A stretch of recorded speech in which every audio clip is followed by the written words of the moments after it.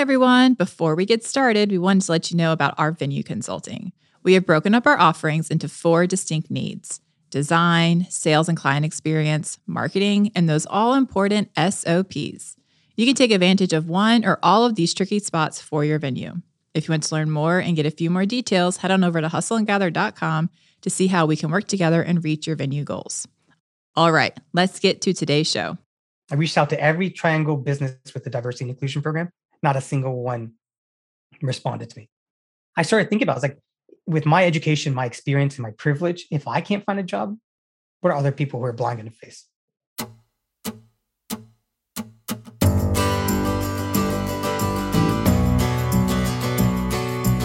Welcome, everyone, to Hustle and Gather, a podcast about inspiring the everyday entrepreneur to take the leap. I'm Dana. And I'm Courtney.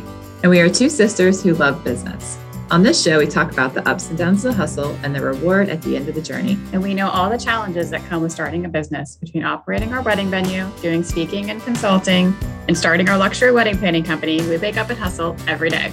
But we love what we do. And today we're talking with John Samuel, founder and CEO of Abler.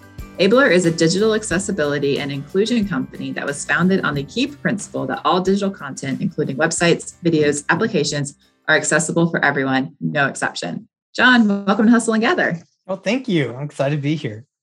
Yeah, so, you know, it's odd. My husband's name is Samuel John. Oh, really? Yeah. I didn't even connect it till I read it out loud. I was like, oh, that's because I call him Samuel John all the time. But that's so funny. And that's, these first names, right? I have 3 first. My name is John George Samuel. So I got 3 first names in there. But that is 3 first names. 3 first names. Yes. Yeah. Can't trust that. Right. Yeah, you do seem untrustworthy. It's true. What alias is going by today? Right. All right. Well, we're so excited to have you. You have such an incredible and inspiring story. And so why don't you talk a little bit about your background and tell us how Abler began? Yeah, well, that's a loaded question. I'm originally born and raised in Cary, North Carolina. And there's not many people who are actually from Cary, but it's accurate. So I actually my family immigrated from India in 1969 to the U.S. And when I was in high school, I started noticing changes in my sight, but I just didn't know what it was. I just thought maybe I'm a bad driver, or maybe I was just partying too much. And so when I got to college, I was up in school in Richmond, Virginia. And I was at Virginia Commonwealth University. And that's when I was just walking into way too many things. And my shins were always just cut up and bruised. And I knew something was off. And so I went and saw a specialist, and I was diagnosed with a degenerating eye condition called retinitis pigmentosa. And I was told I was going blind. And so as an 18, 19-year-old kid, it was just devastating. And my actions led to me failing out of college. And so I ended up... I was embarrassed and ashamed to tell people that I had failed out of college and that I was going blind. So I ended up coming back home to Raleigh and moving in with my high school buddies. I knew I had to get out of North Carolina because once I graduated, I was like, I got to get out because I was still driving. But I was like this reverse vampire. I could, you'd see me out during the daytime, but once it got dusk, I had to be off the road because it just wasn't safe. Mm-hmm. And, in North Carolina, there was no public transportation. So once I finished, I was like, I got to get out of here. And I ended up moving out to Bangalore, India. And I had visited Bangalore, India, because my dad was the head of Nortel there for a few years, and I had seen it. And I knew I could get a car and driver for pretty cheap. So I moved out there. And the challenges I faced of being a Indian American kid in India was so difficult. It was this discrimination. It was struggling, the tongue lashing, just yelling at in the offices. I was like, this isn't the place for me. And after 2 years, I moved back home and moved to New York City. So New York City was a place where I just started to, I started working for the city of New York. But again, this is where I had to learn how to navigate without being able to see and not being able to tell people. But this is the first time I started to realize that the issues I was facing using computers and doing my work were actually accessibility issues. And I found this little Microsoft magnifying mouse, which allowed me to do my job just like my car and driver in India. And so I actually, when I started looking at my friends in New York, they were moving up in their law firms, they were joining hedge funds. And I just, just didn't have that same type of career trajectory. And I didn't know what to do. Mm. So my first entrepreneurial efforts actually started right after that, because I heard from this guy I worked with in India, and he was on the board of directors of a cell phone tower manufacturing company. And they wanted to start up a company in Cameroon, which is in West Central Africa. And so when I heard about this, I was like, send me out there. I'll go do this. And so he took a chance on me. But when the executives of this company found out that I couldn't see, they said, hey, we can't, they're not going to send me out there. And I convinced them, and I moved out there, after convincing them, and they gave me $20,000, and I started up a company there. And from scratch, I had no idea about French. Like, it was a French English speaking country. I had no idea how to speak French. I hadn't even seen what a cell phone tower was. But all I knew was I knew I wanted to be successful, and I had no other place to go. And I didn't see any other future for myself. And that $20,000 investment turned into $12 million in 14 months and $2.4 million in profits. That's crazy. That's awesome. Yeah. And after 3 years, I had spread that company across Africa. And so by the time I left, we had sales operations in 22 countries, and came back home to the US. And I know this is all a long story about how I got to Abler, but it's all kind of pieces to it, because it was that experience of building a company, being able to know I could do this, but I was still not talking about my vision loss. I had figured out how to fake it being blind. I used my feet. I used my other senses to get around. But when I moved back to the US to do my MBA, and I moved to DC. And when I was in my first week of orientation, that's when I was at this event where they had these name cards, and I couldn't see where I was supposed to go. So I turned to the person next to me. It happened to be the associate dean of the business school, and she's the one who recruited me to come out there. And she had no idea I couldn't see. And so she actually had a child with special needs and could empathize with what I was going through. And she encouraged me to be open about my vision loss. And so I started talking. She's like, talk to your classmates about it. So I did. And I often say that was the first time I could be my authentic self. And I was able to open up my heart, and I met my wife in the program. These are things that I never thought possible, to have a successful business in Africa now, to be able to find someone I could open up and just be truthful about my vision loss with. And but then when I started looking for jobs after my MBA, I couldn't find anything. And I started, it was because I wasn't open about my vision loss with companies. Interviews like this, they went great. But it was when I met them in person, I just didn't know how to advocate for myself. And that's when I heard about this software that was developed at this company called SAS in Cary, the data science company. And it was designed to help people who are blind and low vision visualize graphs and charts using sounds. And I thought it was super cool. But it was the coolest part about it was designed by this guy named Ed Summers. And he had the same eye condition as me and lived in Cary, North Carolina. Wow. And the same place I grew up, same place I never thought anyone blind could ever live. And so I tried, up until that point, it was 17 years since I had been diagnosed. I had never met another blind person.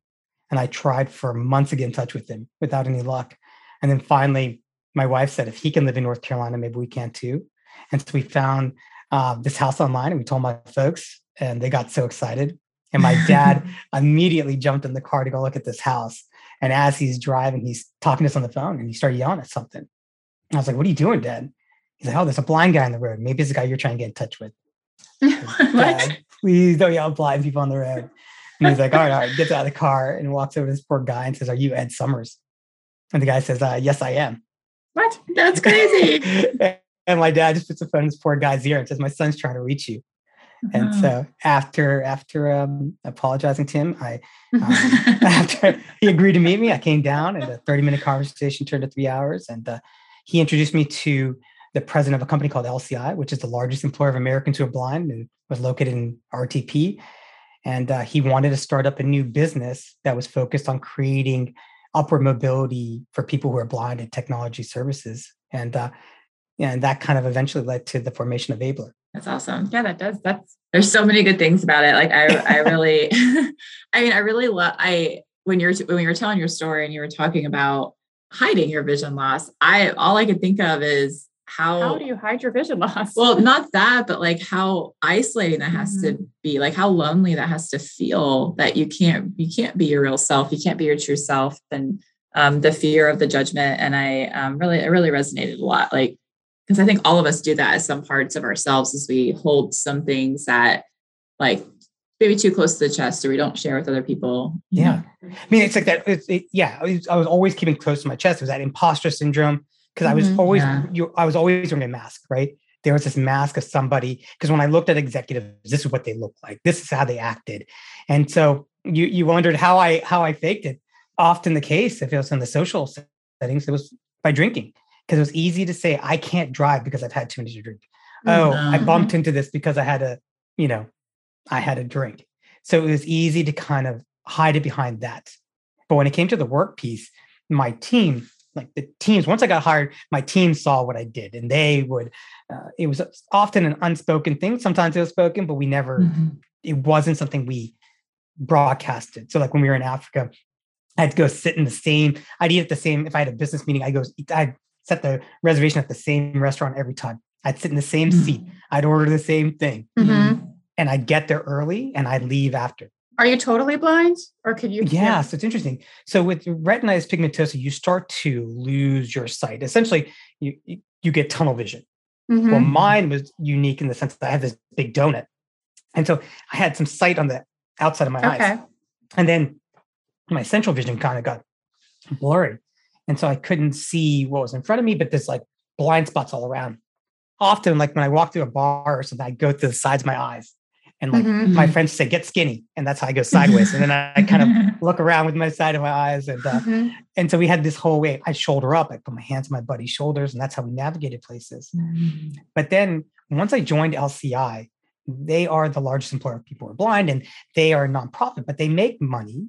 And that money that they make goes to organizations fighting blindness. And they actually funded the development of the Duke Eye Hospital. And so the Duke Eye Hospital is actually named after LCI's old CEO, Bill Hudson. And so because of that relationship, I ended up going there to do my annual checkups. And last year, or 2 years ago, I went there and I met this doctor, and he was a geneticist and a retina specialist. And his specialty was in the mutation that's going on in my eye. And in 20 years, there was never any hope for me. And when he met me, he's like, I have hope for you. And I have a treatment for you. And so I started doing treatments. I go in, I get these injections every 3-4 months in my eye, which is ridiculously painful. And then, after a year and a half of those treatments, he said, I think your eye is healthy enough. We can do cataract surgery, but it's high risk, but there's a probability you can get some usable vision back. Right. And so this past January, I had this cataract surgery. I remember I was in the bathroom, I was looking in the mirror, and all of a sudden usually I just see a brown blob in the front of the mirror. And all of a sudden I could see my eyes in my face. Wow. I call for my wife, and she's got these bright green emerald eyes, and I could see her eyes. And then call for my sons. And I was able to see their little noses, their little cheeks, their little lips. And that was the first time I could see their faces. Wow. So I just got some sight back. Oh, that's amazing. That is so cool. Yeah. That's crazy. And congratulations. I'm sure that was amazing, seeing your kids' faces. And I know. Your wife's eyes. Being able to see their faces is something that I feel like in my heart, I knew what they like. I knew what they look like to me. Now it's just pretty cool to be able to see, like, when we're in the pool during the summertime, the reflection off the water is like, it has to be in the right lighting for me. And so it was so cool to hear their laugh plus seeing their little cute little faces. That's probably the coolest thing. Yeah. What I love about your story is like your sense of adventure, even in the face of that adversity. Like, I feel like for me, I have so much anxiety and my world becomes smaller, and yours only got bigger because of it. Yeah. Yeah. So talk about that. Like how do you overcome that? What drove you? I think, I went to high school here in Raleigh called Enloe, and my buddies were just like, I had a great group of friends, these Enloe guys. And we did all, high school kids do. We partied, we had fun, but they were also focused on their careers. And it was interesting because it wasn't like something they like talked about their careers, but everyone became really successful. And it was almost like we knew everyone was gonna be successful. And they were like, we're not gonna let you down. We're not gonna leave you behind. And it was kind of like keeping up with them. But it was like not trying to keep up with them in a competition, but it was just, that's what we were going to do. And so I think that my drive to keep on moving forward was was that I just wanted to have that future that I thought I was going to have before. And there was almost this race against time, right? I'm like, all right, I'm going to be losing my sight. I better do this stuff.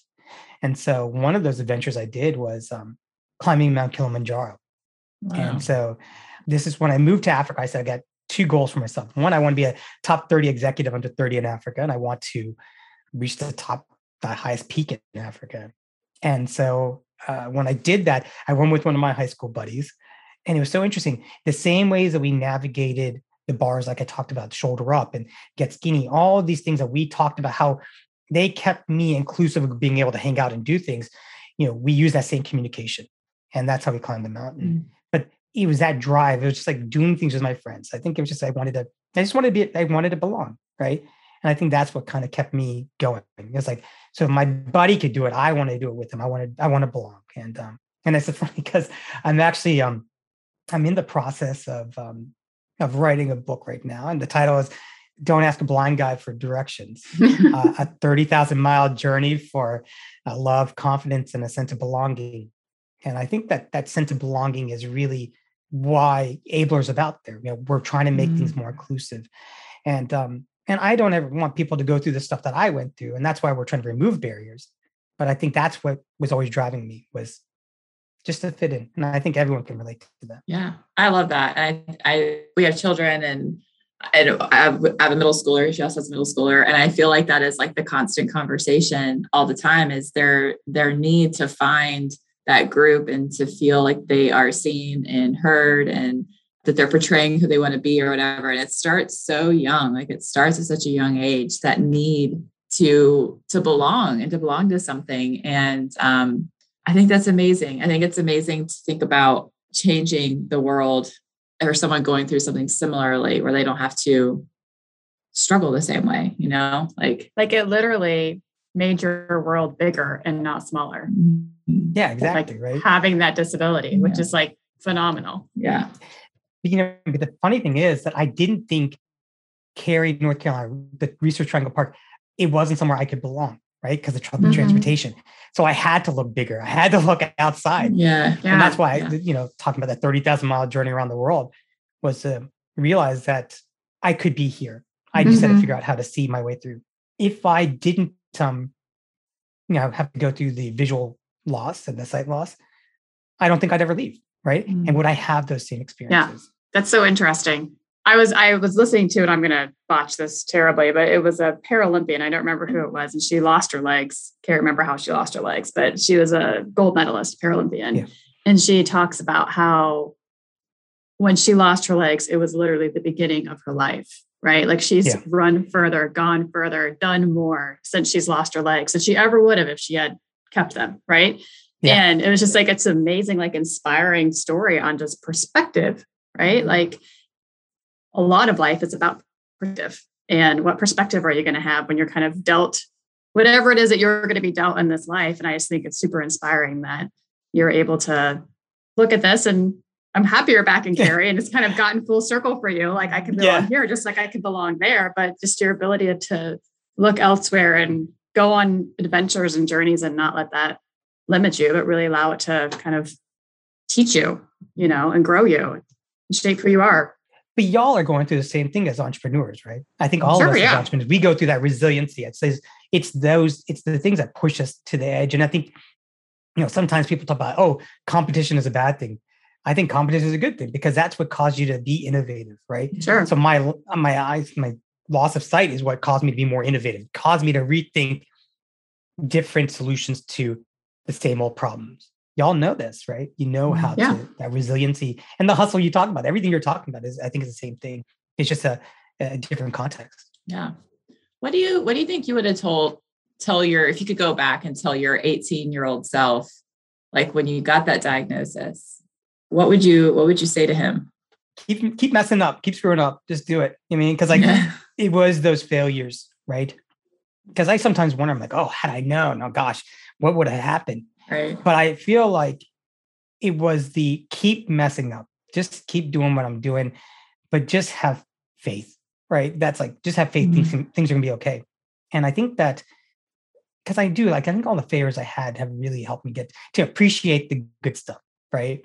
And that's why, when I write my story, I share my story and all this stuff I do is that I want people who are going through challenges to realize that the resilience of that build, that bounce back, that's what it's all about. Right. And so when we go through these challenging points, it's like, that just means the harder it is, the higher we're going to bounce back. And also to feel like you're not alone, right? We're all going through, everyone has their challenges. Right. Mine may have been sight and other people have other things, right? Like that. But the one thing I also like to talk about is the fact that I'm not a Paralympian. I'm just a screw up kid from Cary, North Carolina, who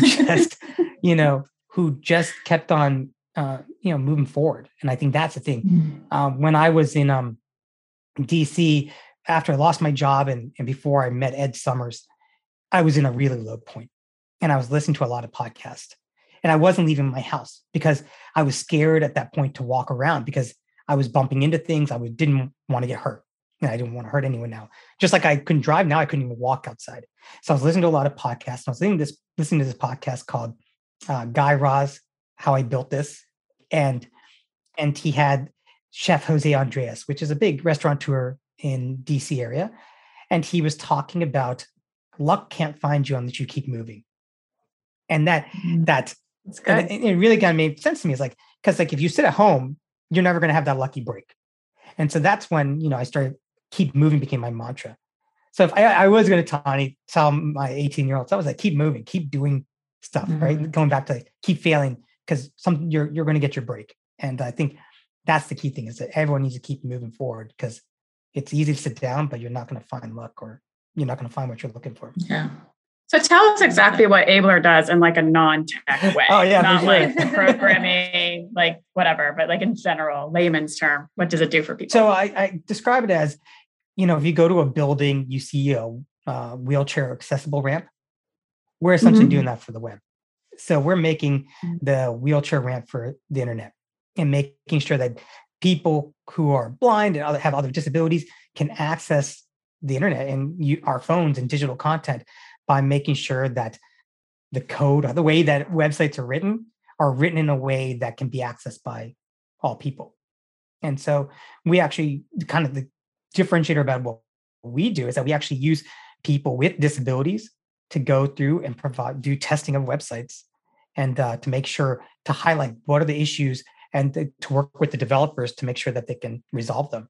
It's not just for blind people. It'd be like for like somebody who might be deaf as well. That's correct. So, right. Okay. So for instance, like going through a website, it's actually for all abilities. So, somebody, if you look at a video, someone who's deaf is not going to be able to hear the word. So there has to make sure, we want to make sure closed captioning is there. So think about somebody who may have cognitive disability. They may not be able to pay attention for too long. So we make sure that that things are as simple, like written in a way that is more accessible, can be read by and consumed by all people. And so, there's different aspects of what we go through. There's guidelines with it. And if web content developers really kind of followed all the right rules, there wouldn't be any issues. But because people take shortcuts, we need to go back and make sure that we correct those. And it's really about being intentional about it. And so, but if you think about it, like if you make your websites more accessible, they're going to actually be better SEO, meaning search engine optimization. Right. Because for instance, like if you have a picture on your website and you can just have the picture there and it may but when somebody who's blind, the way we go through, we listen to it. There's a software that reads to us everything on the screen. We go to that picture. It may just say JPEG 1, 2, 3, 4, 5, 6, 7, 8, 9, 10. Right. If you actually add alternative text and describe the image, right? For your podcast, it'd be two sisters sitting at a table having a glass of wine in front of a microphone. That gives me context, right? Yeah. Of what that image is. And now when somebody looks up online, sisters drinking wine in a pot, like in a microphone, you'll pop up, right?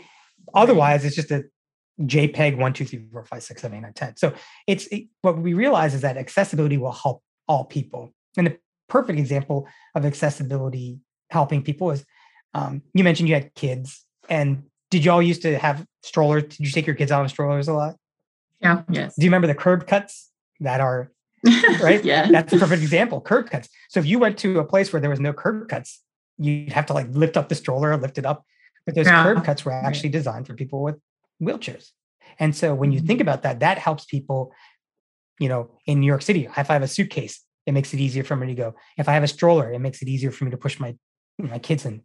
And so you think about that. It's designed for one group of people that helps all people. Yeah. I love that. So when did you realize that you wanted to do something like this? Like was there like a moment in your kind of career where you're like, okay, this is really what I want to like really just start focusing on? Yeah. So, when I met Ed Summers and I came back home and I was talking to him, he's like, you got to start reaching, you just be open about your vision loss. And he's like, you've got to learn as a blind person. You've got to talk about it. And I was like, all right, fine.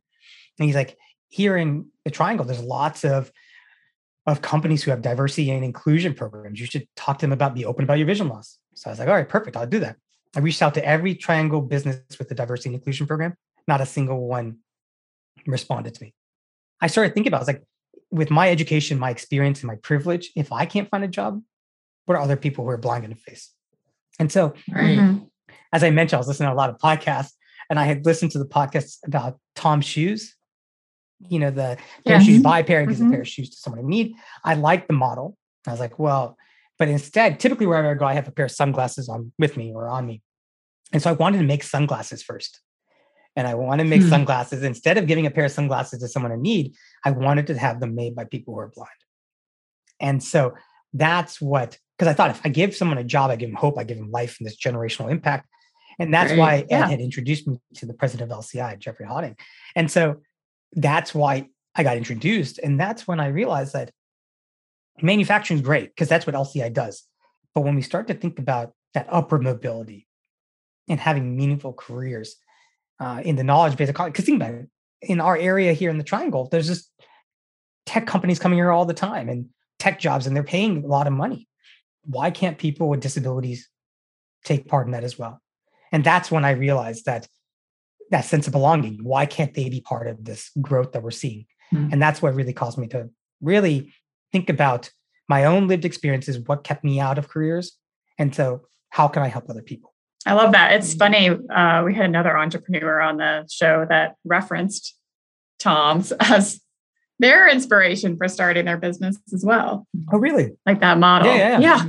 Jess Ekstrom with Headbands of Hope. And she modeled her company after Tom's. Like that's who inspired. Oh, really? Yeah. That kind of business, that concept of business for good. It doesn't have to be a nonprofit or a for-profit. It can be a for-profit business that does good in different communities and whatnot. So exactly. Yeah. I think we're seeing a lot more of those. And it's really cool to see the B Corps. And the shoes I wear Allbirds, and they're a B Corp, right? This social good company. And I think there's some really good products out there. And actually, one of my favorite things, I'm wearing a cool watch right here. And the watch it's called E1, and it's a tactile watch that's designed for people who are blind, but it's actually made for all people. That's why E1, it's everyone. And this company, it's like, it won the Design of the Year award from 2012 in London. But this kind of company, these are just some really cool things that you can have a social impact with. Yeah. So we like to ask everybody, like in their particular entrepreneurship journey, so starting Abler or whatnot, did you ever have like an oh shit moment where like, you're like, this is not going to get off the ground, or like some sort of roadblock that felt insurmountable, or just doubt, like periods of doubt with it? Every day. Still say, every day. Okay, every day. Like it's like, I was just talking to my partner, Mike Iannelli, just right before this. You're making progress. It's like you take 2 steps forward, 1 step back, right? And you just don't know. Sometimes you just don't know how big is this step going to be back, right? Like, right. And when things seem great, to get all these accolades and all this stuff, but the struggle is real, right? It's like when you think about our team and like as an entrepreneur, it's like the challenges that we face and trying to keep encouraging the team, right? Keep them motivated, keep them, because it's like being a parent almost. You're shielding your team from the challenges out there. And I think that's it every day. And so I do feel the oh shit moments all the time. And and I feel it. And in my situation is unique because although I'm like an intrapreneur, right? So I'm not an entrepreneur where I'm like, this is my money out of my pocket, because then I can say, but I'm actually using another company's money. Right. Because I'm using another company's money, if I don't show them the money quickly, they're going to be like, you're out of here. Right. Right. So my entrepreneur journey is a lot different because I may have money, right? I may have this paycheck coming in every month or every, all the time, but I just don't know when they're going to say, hey, this is enough. We tried it. You're done. And that's those shit moments I feel, because that's a terrible way. There's like this psychological safety. Yeah. I don't know what's going to happen. And that's what I feel. So yes, having That's investors real. is tough. So Yeah. We've I heard bet. that before too. I know, because we always joked about, because we had a pretty rough start to our business, and we're like, wish we had investors. The more we talk to people with investors, they're like, it's so hard. Yeah. You can bootstrap it. Yeah. Because they're going to you're going to owe them money. And they're going to keep bootstrapping. Right. So all of a sudden you're like, yes. Yeah. You're bootstrapping, you're hustling. And, I'm lucky because, I have there's a great mentor. There's a person who really kind of helped me get into the space, and his name is Donald Thompson. I don't know if you all have met Donald, and yeah. So I actually was at a tech conference, and I had launched LCI Tech, the pre-Abler business, and LCI Tech, it was really just me, and there was a lady she had 40 years of work experience with the state government, and she liked to shop too much that after retirement, she still needed a job, and she was colorblind. So she joined my team. And then I had a young lady who had 0 years of work experience, and her first job was with me. So that was my first team. Mm. We were a motley crew of people, Mm-hmm. and we had to learn how to do this accessibility work. And we did. And I started to we started generating a little bit of revenue here and there. And I went to this tech conference, and this guy speaking, Donald Thompson, was talking about diversity inclusion in tech, diversity inclusion. And I was like, in the business case, and I was like, oh, this guy's talking just like me. And he offered to meet anyone for coffee. I jumped at the opportunity. And so when we met, he's like, I never thought about people with disabilities in tech. And I never thought about people with disabilities in DEI. And that's when he started having people from his team come and meet me. And he became this, that's how we created Abler. It became a joint venture between his businesses and LCI, but he's been a great mentor, and he helps keep that hustle alive. He keeps showing he doesn't want to give us a lifeline. He's like, you figure it out, because that's when you'll that's that innovation comes when you feel that struggle, because you're getting a paycheck every week, right? Or every month you're getting that paycheck, but to keep that hunger, you got to feel that pain. Yeah. So it's good and bad, right? And so DT is a big role model in that piece. That's awesome. And I feel that so deeply, even on the very basic level, with our employees, if you always solve their problems for them, they're never going to solve it. They're never going to be able to do it. And they're always going to need me. And so there's been many a times, because Courtney is such a oh, I'll help, I'll do it. And no, you need to let them fail. You need to let them figure out how to plunge a toilet. Let them do it. Let them fail at it.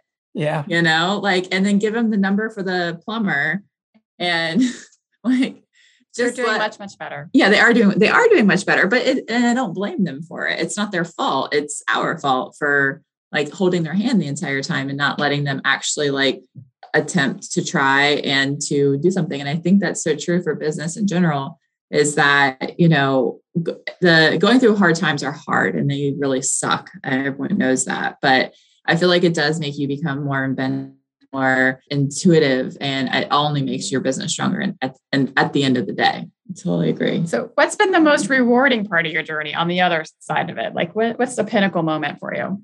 There's this person on my team. Her name is Shannon, and she's blind, and she was working in manufacturing. And manufacturing is a noble profession. Don't get me wrong. Mm-hmm. But she was underemployed there. She had tech skills. As someone who's blind and had good computer skills, manufacturing just wasn't necessarily the right place for her, in my mind. And so she was actually the first person I brought on. And when I first started LCI Tech, the precursor to Abler, I started thinking about call centers. I was like, maybe I can put people who are blind in call centers. But that's when I realized things were just not accessible. We had to take a step back.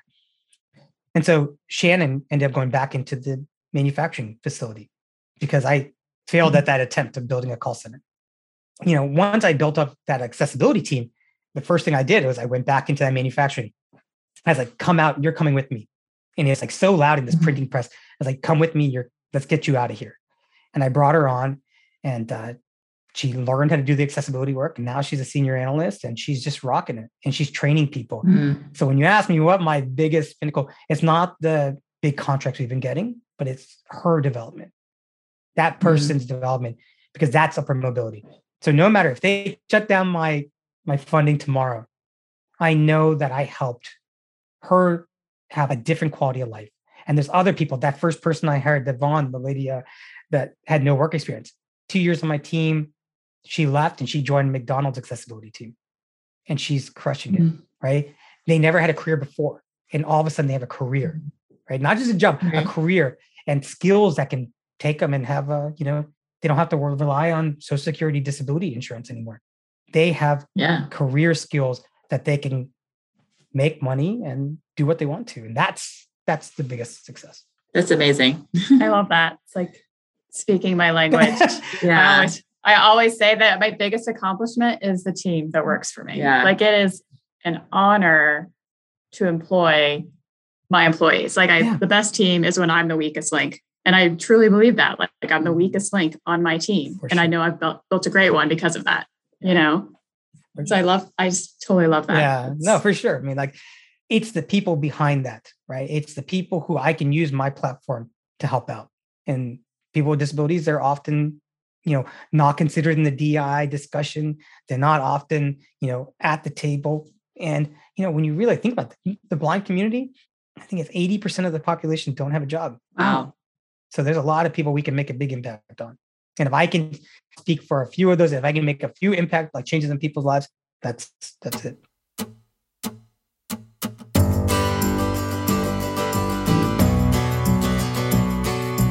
Thanks, everyone, for gathering with us today to talk about The Hustle. For our episode with John, we're drinking a vodka soda with olives, John's go-to drink. We hope we get the chance to make it this week, and cheers to keep screwing up.